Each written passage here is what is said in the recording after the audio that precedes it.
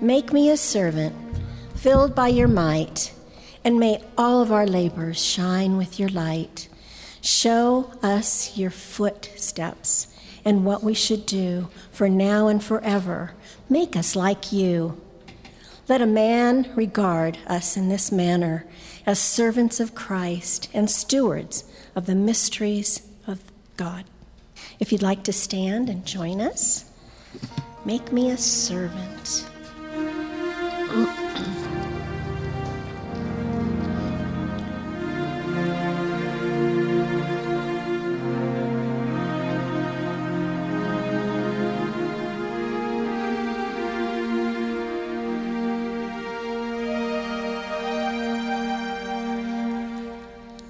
Make me a servant, humble and meek.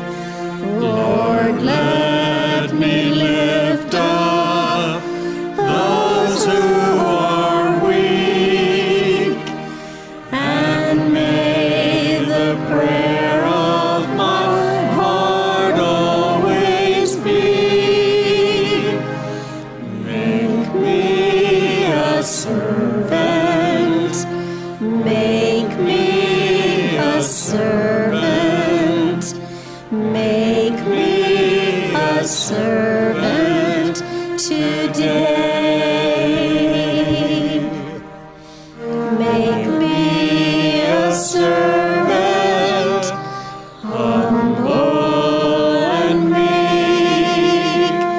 Lord, let me lift up those who are weak, and may the prayer of my heart always be, make me a servant, make me a servant, make me a servant today. Make me a servant, humble and meek.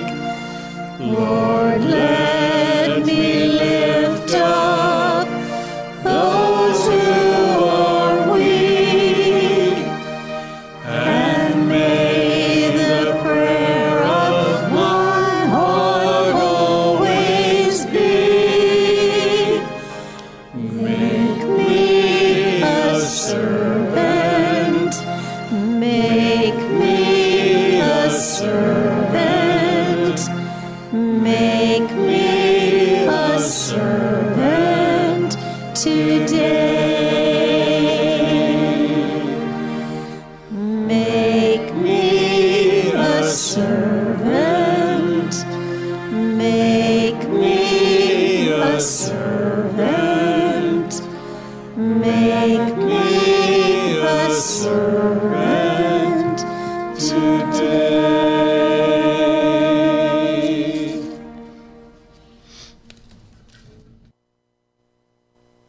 Joy to be here, to worship the Lord together, and to share food and fellowship. Praise God for his answer. Yes, amen. Yes, we need to pray for all of our young people in this world today. It's I can't imagine how hard it must be to be a teenager now. And I know I worry for my grandchildren. I'm sure you all feel the same way. Yeah. Let us pray. Lord, thank you for the privilege to come to your house to worship and to be with our dear friends. Hold us by your right hand, guide us and direct us in the way that you would have us to go. Open our ears and our hearts that we can hear your message for us. And we pray for Linda as she brings us a message today. Be with us as we go through this day and every day. We ask these things in Jesus' name. Amen. I have the message from Billy Graham's Hope. This is not something that we normally like to talk about, But there are some of us that have reached the age that it's often on our minds. Beyond the starry sky, we are looking for the city that is to come. Paul looked forward to death with great anticipation. He said, "For me to live is Christ, and to die is gain." That's from Philippians 1:21. Death for him was not an enemy to be feared, but a reality to be welcomed in God's time. For him, death was the joyous gateway to a new life, the life of heaven. Without the resurrection of Christ, there could be no hope for the future. The Bible promises that someday we are going to stand face to face with the resurrected Christ. All our questions will be answered, and all our sorrows and fears will vanish.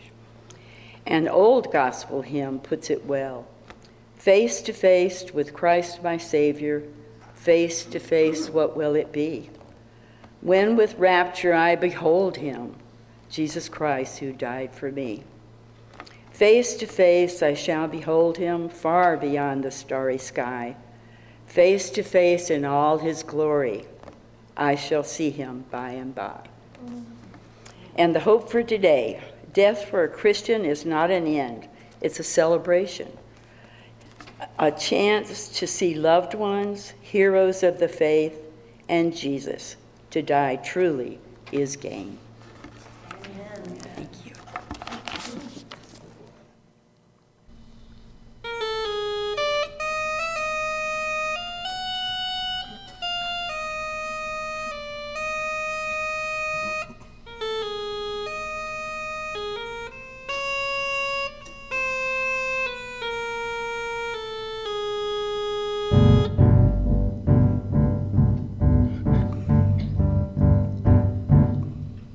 By faith we see the hand of God in the light of creation's grand design, in the lives of those who prove his faithfulness, who walk by faith and not by sight. By faith our fathers roamed the earth, with the power of his promise in their hearts, of a holy city built by God's own hand, a place where peace and justice reign. We will stand as children of the promise. We will fix our eyes on him, our soul's reward, till the race is finished and the work is done. We'll walk by faith and not by sight. By faith the prophets saw a day when the longed for Messiah would appear, with the power to break the chains of sin and death, and rise triumphant from the grave. By faith the church was called to go in the power of the Spirit to the lost, to deliver captives and to preach good news in every corner of the earth. We will stand as children of the promise. We will fix our eyes on him, our soul's reward, till the race is finished and the work is done. We'll walk by faith and not by sight. We will stand as children of the promise. We will fix our eyes on Him, our souls reward, till the race is finished and the work is done. We'll walk by faith and not by sight. By faith this mountain shall be moved, and the power of the gospel shall prevail. For we know in Christ all things are possible, for all who call upon His name. We will stand as children of the promise. We will fix our eyes on Him, our souls reward, till the race is finished and the work is done. We'll walk by faith and not by sight. We will stand as children of the promise. We will fix our eyes on Him, our souls reward, till the race is finished and the work is done. We'll walk by faith and not by sight. We'll walk by faith and not by sight.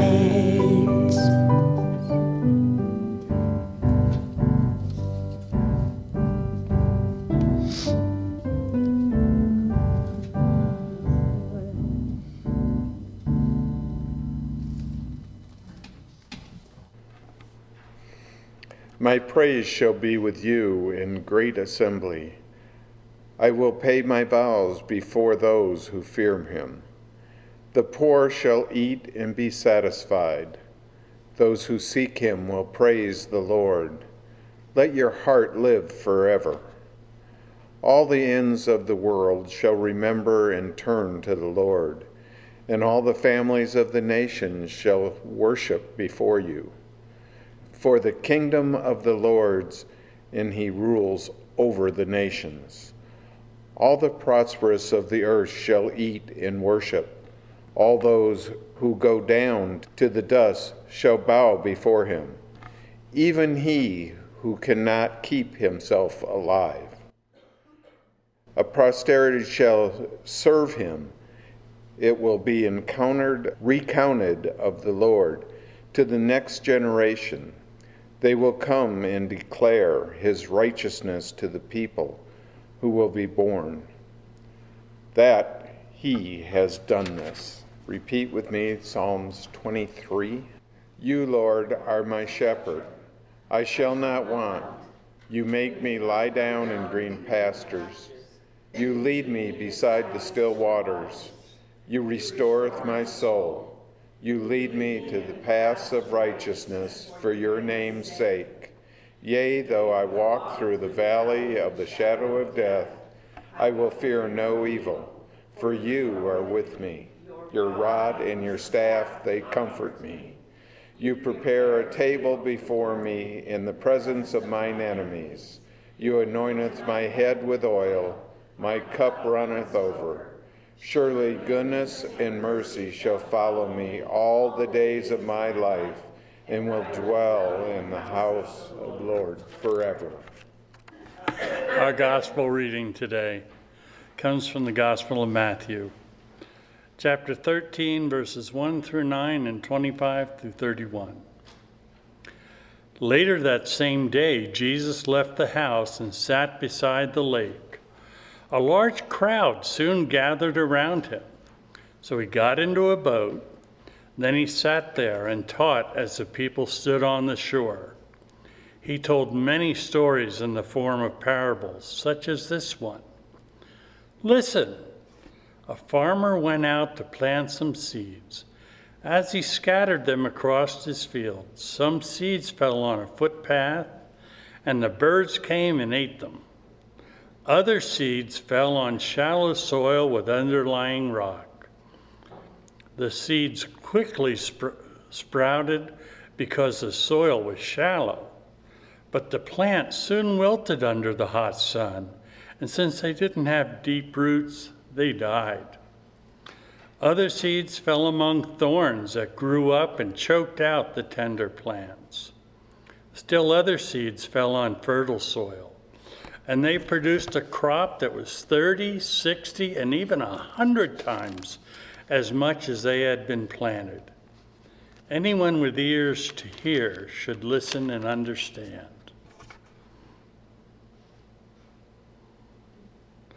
But that night, as the workers slept, his enemy came and planted weeds among the wheat, then slipped away.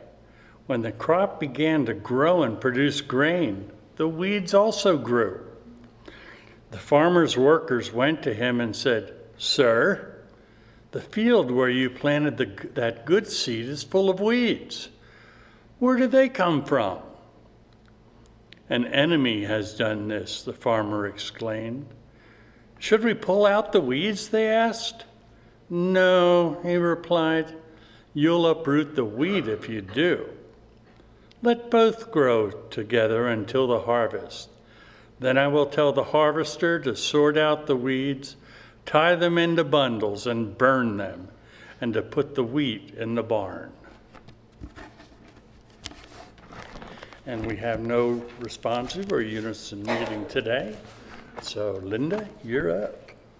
So this morning, we're going to do this like I do women's Bible study. So you men have just sort of joined into women's Bible study this morning. I do not come as a pastor, but some weeks ago, the Lord placed on my heart a message. It was about the time that Pastor had us start fasting and praying for Jerusalem, and then Kathy, bless her heart, did a half sheet for us that not only was how we would pray for Jerusalem, but for the city of Tucson and for our church. It was a consistent prayer and fasting. And at that time, the Lord sort of put upon my heart a message for the church body. And I went to Pastor and I said, "Is there a time I could share that?" And he said, "Well, I'm going to be gone in July on vacation. Would you like to use that Sunday?" And I said, "Yes." The Lord nudged me and he said, "Yes." So I come today with that message that I feel like the Lord brought. And when he asked us to pray and to fast, there are many, many passages in both the Old and the New Testament about fasting. I am going to take us to one specific passage today about fasting, and I think that it has to do with the health of the church. So, you know, over the last 3 or 4 or 5 months, or even maybe longer than that actually, 3 years I'm going to say that I've been here, I have been called upon to serve this body in a lot of different ways. And one of the ways was to be on the pastoral board, to pray for our pastor, to look for a pastor. I was on with Wayne and Kathy, and to pray and look for worship leaders. And I've just tried to play whatever part that the Lord had for me here in the body. And so today I come just as a member of the church body and a women's Bible study leader. So could you put up slide number 1? I've only got a couple of little slides. I don't have a bunch of slides. But this slide, it says, and most of you are familiar with this, that the New Testament is concealed in the Old Testament, and the Old Testament is revealed in the New Testament. The Bible is a consistent message. The Old Testament is not teaching anything different than the New Testament reveals. It is all God's message. It reveals the nature of God and his relationship to man. It reveals the promise of God to save us from destruction, to save mankind, and it instructs on God's will. The Old Testament does that, and then the New Testament reveals it. In addition, the Old Testament is full of repetitive cycles. I'm going to bring up one cycle today, but that same cycle is played out over and over and over in the Old Testament. And here is the cycle. The people believe God, and then they become idol worshipers, and then God goes to them and he says, you're going to have to pay a price for this. He warns them.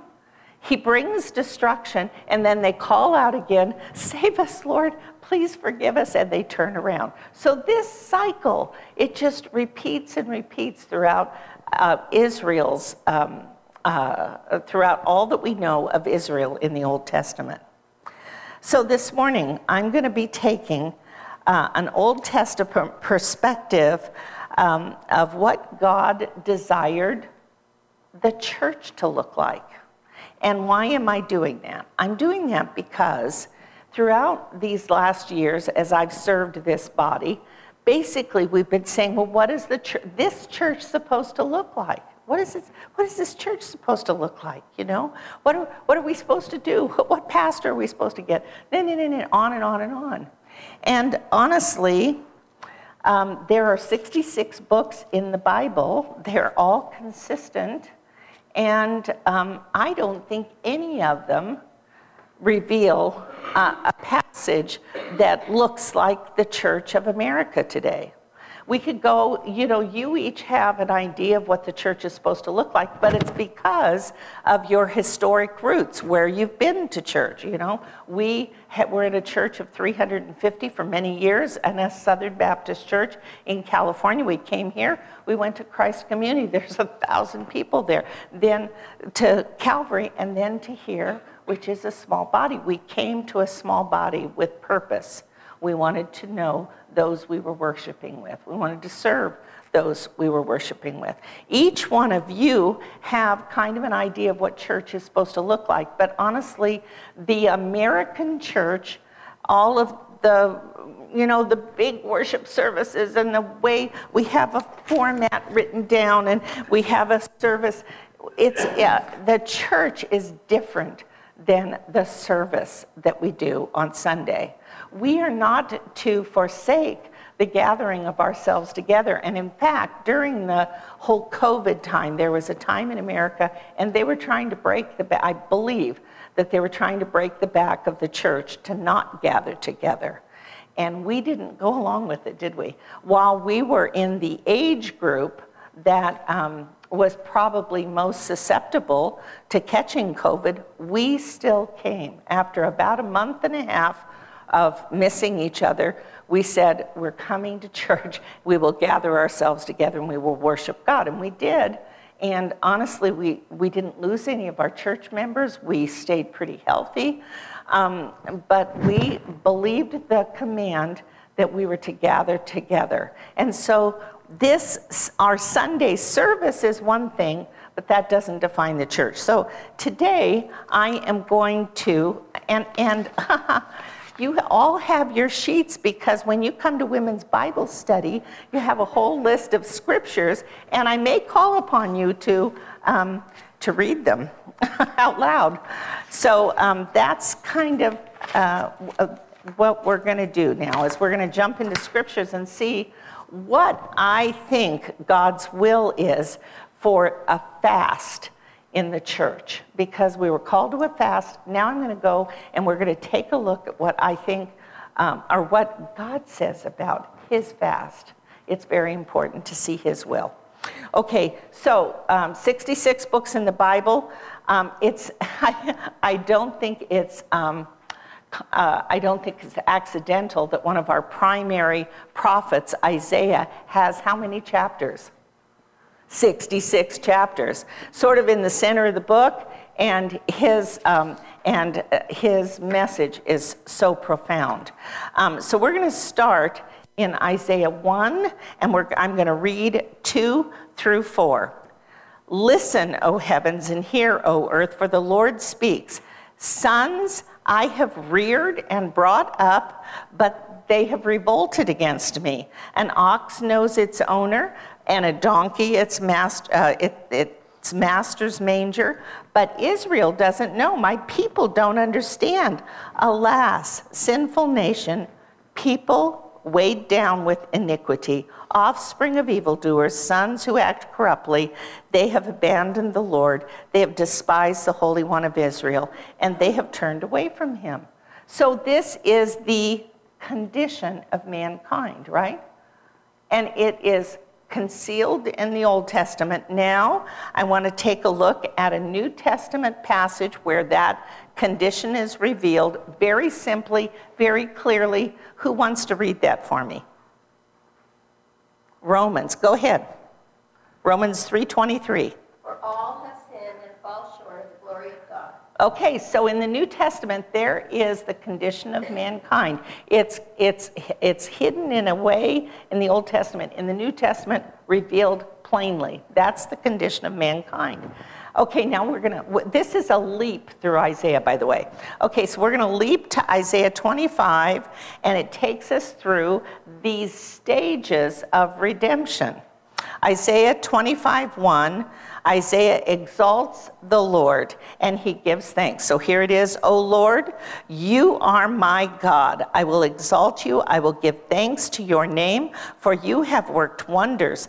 Plans formed long ago with perfect faithfulness. God planned from the beginning of time, from the beginning of our faithlessness, he was faithful. He made a plan right then that he was going to win us back. And this entire book, Old and New Testament, is one message of his buying us back for himself.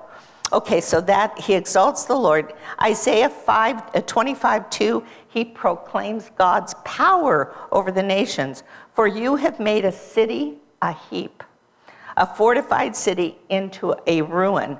A palace of strangers is a city no more. It will never be rebuilt. So God, here we see Isaiah proclaiming that God will use his great power to take out evil and to take down evil cities. Okay, now let's go to 3. Proclaims the outcome of God's power to be received honor. Therefore, a strong people will glorify you when they see that God's power will take down. The one thing that we are struggling with more in America today, I think, than anything else, is that we see evil that is winning out, and it is not being judged. And that failure to see evil being judged is a burden to our souls and our heart. But it's very clear here that there will be a time that evil will be judged, and the outcome of that is that a strong people will glorify you. Cities of ruthless nations will revere you. There will be a time when that happens, when we will revere God. And then Isaiah 25:4-10, God defends helpless and needy, a refuge, and will lavish his people. So let me read through that.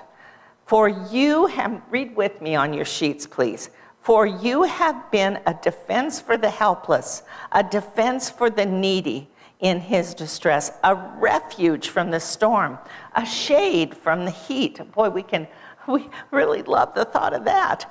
And for the breath of the ruthless is like a rain storm against a wall, like heat in drought. You subdue the uproar of aliens like heat by the shadow of a cloud.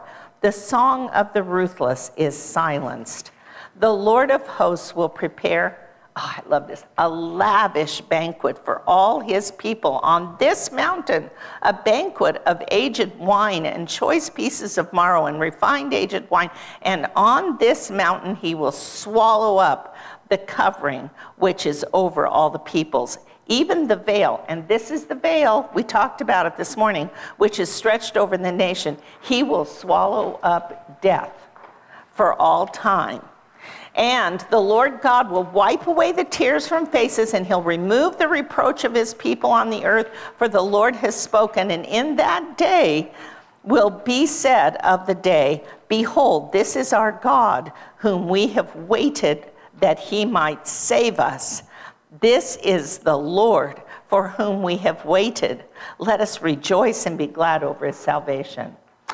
So this passage contains a very specific hope for all mankind. And it's reiterated in Hebrews 2:14 in the New Testament. Who'd like to read that passage for us? Anybody want to read that? It's on your page, isn't it? Did I put it on your page? Maybe I didn't. Okay, I'll read it. Hebrews 2:14. Now, since the children have flesh and blood, he too shared in their humanity, he, Jesus, so that by his death he might destroy him who holds the power of death. Our dear sister Cheryl and Bill just experienced having to go to 2 services yesterday. Death is over us right now. And free those who all their lives were held in slavery by the fear of death. That is the veil that is over mankind. We live with this veil over us all the time that death will come. As we walk through this life, we are captured in something, in one of the dimensions, which is time. And we all every day get up and look in the mirror and see time on our faces, don't we? It's a little scary for me. So now let's jump to Isaiah 58. And Isaiah 58 is a discussion back and forth between God and Isaiah. And so the people say to God, why have we fasted and you have not seen? Why have we humbled ourselves and you've not noticed? So we just went through this time of fasting. And yet most of us didn't see any great big change in our nation or our world or anything. And we could stand back and we could say, God, why have we done all this and you haven't done anything on your side? That's what they were saying to God. And you know what? God answered. Behold, on the day of your fast, you do as you please, and you oppress your workers, and you fast with contention and strife, and to strike viciously with your fist. In other words, you just do what you normally do. You just take out one little food or something, you know? And so he's answered back, and he asks a question of the people. Is this the fast I have chosen? A day for a man to deny himself, to bow his head like a reed, and to spread out a sackcloth, and to make a big show of how I'm fasting. I'm giving something up for God. Is that an acceptable day for the Lord? Now, he got the people's attention, and he has a prepared answer. He has an answer. And this is the direction that we as the church have about fasting. And we need to know what this says. There's a lot of times that people don't want to go into the Old Testament because the Old Testament's kind of hard to get through sometimes. This is an important thing. Is this the fast that I've chosen? And here is his fast. Are you ready? 1, to break the chains of wickedness, to untie the cords of the yoke, to set the oppressed free, and to tear off every yoke. There is nothing there about not drinking your coffee in the morning or giving up sugar. It has to do with something else. It's an essential thing. It's taking the chains of wickedness that are on the backs of people and untying the cords of the yoke, setting oppressed people free. That is a picture of people caught in sin. And we're supposed to be dealing with that. Isn't it to share your bread with the hungry, and to bring the poor and the homeless into your home, and to clothe the naked when you see him, and not turn away from those of your own flesh and blood? In other words, don't turn away from your own family and their needs. Here is the promise. If you have not ever read this promise, boy, get excited, because this is a great promise. Then, when you do this fast, Your light will break forth like the dawn. Your healing will come quickly. Your righteousness will go before you. The glory of the Lord will be at your rear guard. And then you will call on the Lord, and he will answer you. You will cry out, and he will say, here I am. Here's the big if then, if you remove the yoke from your midst, pointing of the finger and malicious talk, and if you give yourself to the hungry, satisfy the afflicted soul, then your light will go forth in the darkness, and your night will be like noonday. The Lord will always guide you. He will satisfy you in the sun-scorched land and strengthen your frame, and you will be like a well-watered garden, like a spring whose waters never fail. Your people will rebuild the ancient ruins, and you will restore an age-old foundations. The foundations of our nation have crumbled. We can all see that. You will be called the repairer of the breach, restorer of the streets of the dwelling. So God wants us to recognize that which will destroy man individually are those chains and those yokes, and they are unrighteousness, their wickedness, and their sin. And if people stay under that power of sin, they will not have light in their life. And we are really there as a nation. We're living under these chains, and these things that are unthinkable have come to be, and we don't even speak, most of us, and certainly the church is not speaking against them. We are going in and we are changing the sex of little children. We are literally allowing a child, the innocence of children, to be stripped away from them. And we're doing it as a public, in the public eye, and not saying anything about it. We're silent. So, slide 2, please. When this is a saying that I heard years ago. I don't even know who said it. But when asked what a Christian was, this person who I thought was really smart, but I don't know who it is, said it's one hungry beggar telling another hungry beggar where to get food. We are to share our bread with the hungry. The hungry are those that are wrapped up and tied in sin. And we need to be willing to share our bread with anyone who we meet who is hungry, who is tied in the chains of iniquity. And we can say, Jesus can set you free. Jesus is the answer. His life is the answer. How many of you have heard this definition? No, really? You haven't heard the definition? Well, I think it's a good definition of a Christian. And so if you're a hungry beggar, try to remember to show other hungry beggars where to find food. Okay, so I want to leap to the New Testament, the New Covenant. So the church, as pictured in this fast, it doesn't matter how old you are. It doesn't matter how exuberant you are. It doesn't give a format for the church. It tells our purpose. Our purpose is to get people out from under the power of the death and sin that they're under. So I want to leap to the new covenant, the new agreement. And in Matthew 16:19, it says, I will give you the keys of the kingdom of heaven. Whatsoever you bind on earth will be bound in heaven, and whatsoever you loose on earth will be loosed in heaven. I've got 2 keys in front of me. What's it like in your life if you lose your keys? Do you get panicked? Why? Because keys are really important. You can't start your car. You can't get into your house. You can't open your business. Keys are important. And that's why they were called keys of the kingdom. 2 concepts.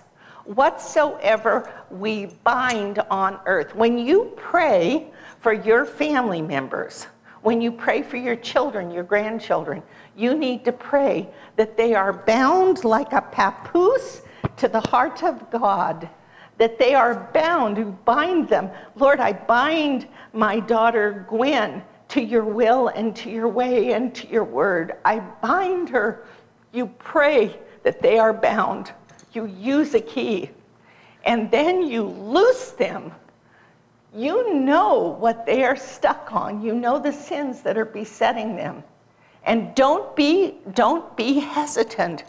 You loose them from that sin in the power and the name of Jesus. I loose you from that powerful sin of alcoholism or sexual perversion or from idolatry. You call out the sin and loose them in the name of Jesus. Use the keys of the kingdom.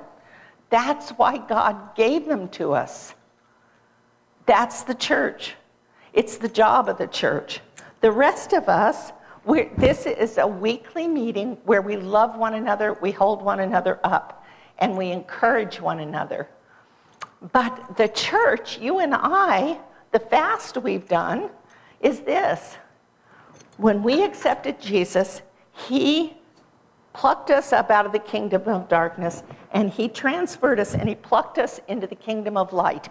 And when he did that, we stepped away from all of the besetting things of this world, and we said they are not ours any longer.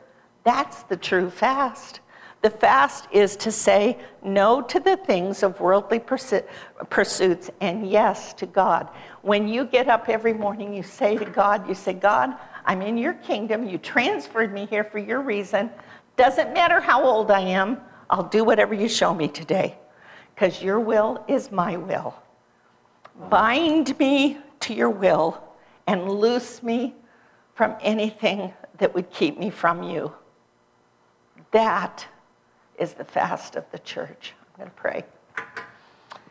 Father God, I praise you and thank you for your mercy. It does not matter that we feel weak because age has come upon us, because in you we are strong. In you we are mighty because we have lived many years and we can see what is going on around us. Give us the willingness to walk in the fullness of your power and your strength. Give us the willingness to use the keys that you've put in our hands and not walk out of the door without these keys, Lord. Not come into our prayer closet without these keys. Let us bind our children and the people around us, that we might see them loosed from these chains of wickedness that are holding them, and unbind their eyes that they might see you. Let us become the prayer warriors that you would have us to be. And I pray for our church that we would do according to your good purpose. In Jesus' holy name, amen.